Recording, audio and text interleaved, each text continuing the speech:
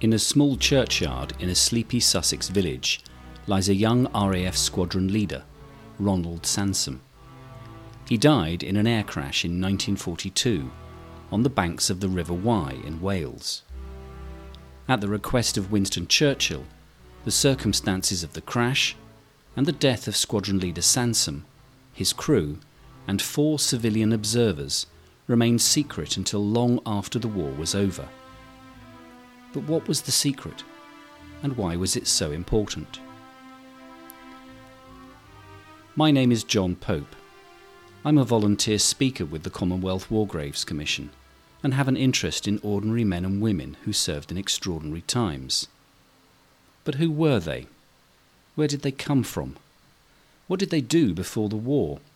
And why did they join up? Some were volunteers and some were conscripts. Some had the time of their lives, while others were scarred mentally and physically, or simply failed to return home.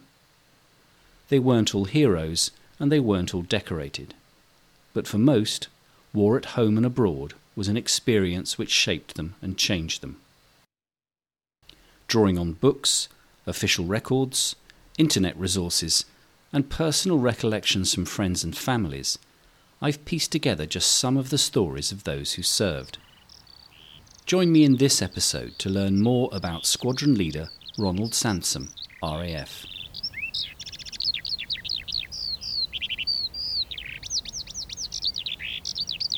Ronald John Denham was born in October 1917 in Maidenhead, Berkshire.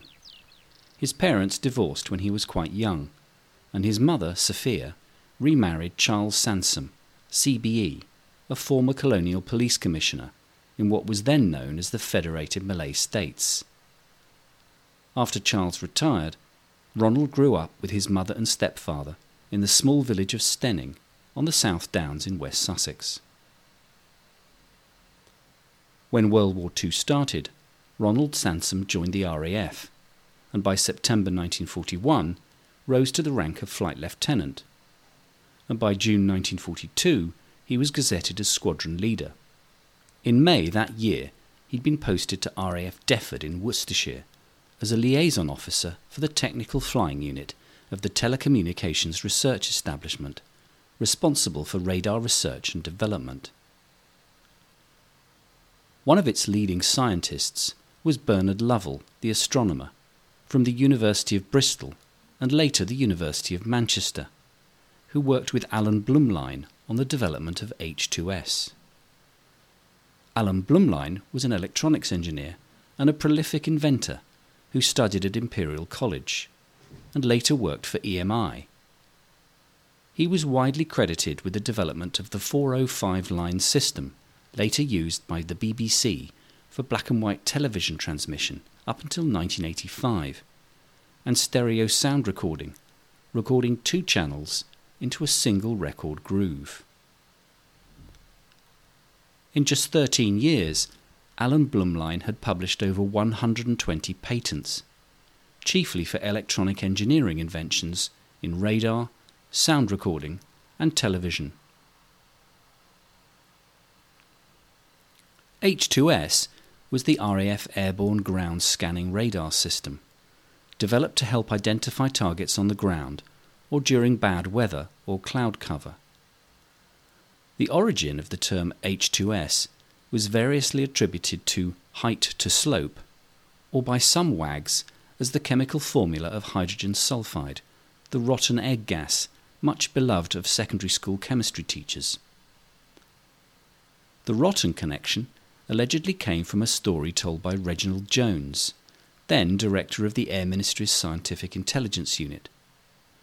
Apparently, a misunderstanding between the original developers and Frederick Lindemann, later Lord Cherwell, the science advisor to Winston Churchill, led to a delay in the development of the technology, as the engineers thought that Lord Cherwell was not keen on the idea. Later, when Cherwell asked how the project was going, he was angry to hear that it had been put on hold, and repeatedly declared that the delay stinks. The engineers called the resumed project H2S, and later, when Cherwell inquired what H2S stood for, no one dared tell him that it was named after his stinks phrase. Instead, they pretended that it meant home sweet home, which was the interpretation that Cherwell related to others. The H2S, however it derived its name, differed from other radar devices in that it used pulse detection systems and employed a newly developed valve called a cavity magnetron. It was then a key advance in radar technology, and one which the RAF, the War Ministry, and Churchill were keen to ensure remained top secret. Hitler was well aware of what they were doing, but was unsure how advanced they were.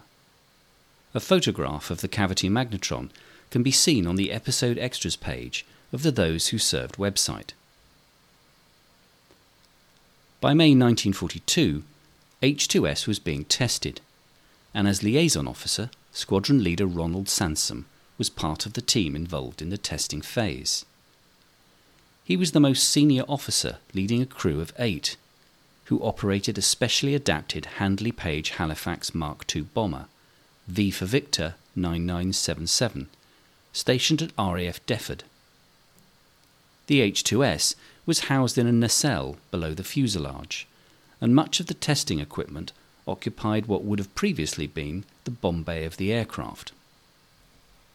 His colleagues were a mix of flight crew and technical operators, including the pilot and co-pilot, Pilot Officer Douglas Berrington and Flying Officer Algie Phillips, Warrant Officer Gavin Miller, the observer, Flight Engineer Leading Aircraftsman Brian Deere, and Wireless Operator Aircraftsman Second Class Bernard Bicknell. Throughout May, work on the H2S system continued to improve the effective range, and by early June it was achieving detailed radar output at distances of 25 to 30 miles. On the 6th of June, Bernard Lovell and the team met with Alan Blumlein and 2 colleagues from EMI to appraise the system prior to going into production. After the EMI team went to their hotel, Lovell flew in V9977 and observed strong signal returns from Gloucester, Cheltenham and several other towns at previously invisible ranges. To repeat the experiment, a second test flight was planned for the afternoon of 7th of June 1942, and Squadron Leader Ronald Sansom was joined by Pilot Officer Clifford Vincent and a science observer acting as an honorary flying officer, Jeff Hensby, and his 3 civilian science observers from EMI, Cecil Brown, Frank Blythen, and their chief engineer, Alan Blumlein. V for Victor 9977 took off at 2:50 p.m. on the afternoon of 7th of June and flew west from RAF Defford towards the Bristol Channel. Its objective was to test the capability of H2S to detect surface structures as they flew over Swansea and Cardiff. However, at 15,000 feet, a fire broke out in the inner starboard engine of the Halifax, and the automatic extinguishers had no effect. The proximity of the fire to the supercharged fuel-air mix meant that the fire soon reached temperatures high enough to affect the main wind spar. Since there were insufficient parachutes for all on board, Pilot Officer Berrington sought a level place to crash-land the plane. Shortly after 4:20 p.m, farm worker Onslow Kirby, who lived and worked at Green Farm on Coppet Hill, reported hearing the roar of a low-flying aircraft coming from the direction of neighbouring English Bicknor. As he turned to look, the Halifax, streaming fire and smoke from its starboard wing, appeared at no more than 350 feet above the trees along the River Wye. However, the fire had by now burned through the wing spar, and the wing fell off the plane, which turned it upside down, and it dived vertically into the ground, bursting into flames. All 11 people on board were killed instantly.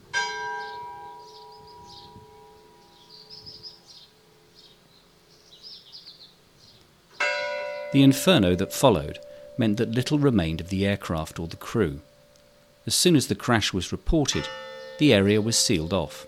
Vital equipment relating to the H2S, including the cavity magnetron, was recovered by Bernard Lovell and his team, and Lovell later wrote, "Then reports of a crash in South Wales began to come in, and the rest of that night was just a nightmare. I was driven by the C&C of the aerodrome, a man called King, and winding through these lanes near Ross-on-Wye, searching for this wreckage, and then we found the field with the burnt-out Halifax, and of course it was wartime, there was no time for emotions. Our first duties were to search for the precious highly secret equipment, and collect the bits and pieces of it.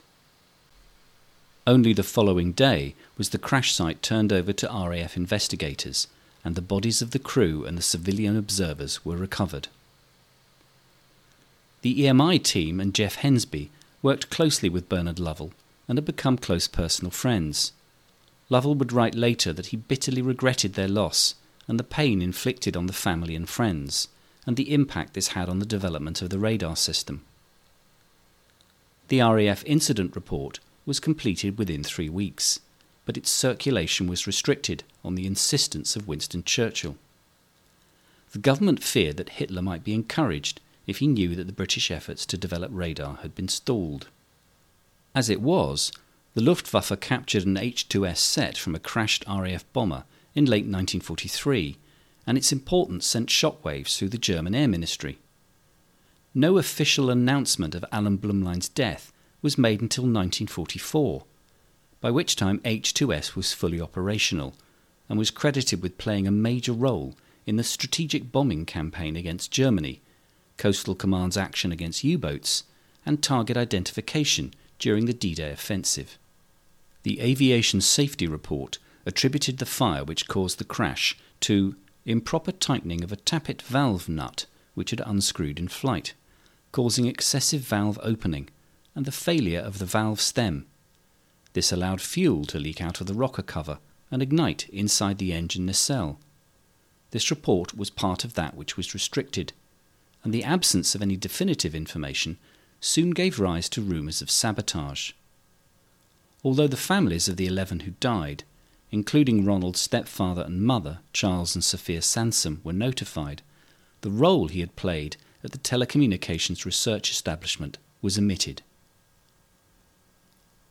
Squadron Leader Ronald Sansom was buried in the churchyard of St Andrews and St Cuthman's, Stenning, on the 14th of June 1942 by the Reverend Ernest Cox, who we heard about in last week's episode. In the grave register, Reverend Cox wrote, "He was killed with 10 others in Herefordshire when the plane caught fire at 15,000 feet and crashed." In 2002, exactly 60 years after the crash at RAF Defford, a memorial was unveiled by Sir Bernard Lovell on the village green. It commemorates those who lost their lives in accidents while carrying out scientific research. The dedication reads, "To the memory of those Royal Air Force aircrew, scientists, engineers and civilian personnel who lost their lives in the furtherance of radar research while flying with the Telecommunications Flying Unit, later the Radar Research Flying Unit, from RAF Defford 1941 to 1957.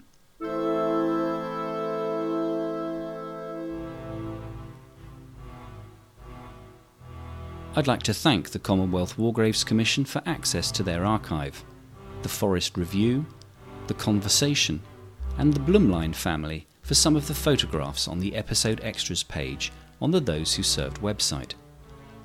I'd also like to thank the Free Library and my Commonwealth War Graves Commission Eyes on Hands On colleague, Carl Rusbridge, for further information relating to this story. Until next time, thank you for listening to Those Who Served, with me, John Pope. You can listen to the show via the website, or on Apple Podcasts, Spotify, or a host of other platforms. If you listen on Apple, please leave a review, as it makes the show easier for other Apple users to find. You can follow the show on social media via Twitter @ThoseWhoServed, or on Instagram those.whoserved. You can show your support for this free podcast by clicking on buymeacoffee.com on the Those Who Served website. All funds are used to cover the costs of research, production and syndication.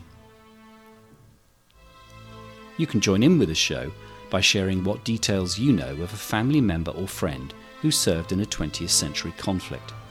contact me directly by email at info@thosewhoserve.co.uk. Thank you.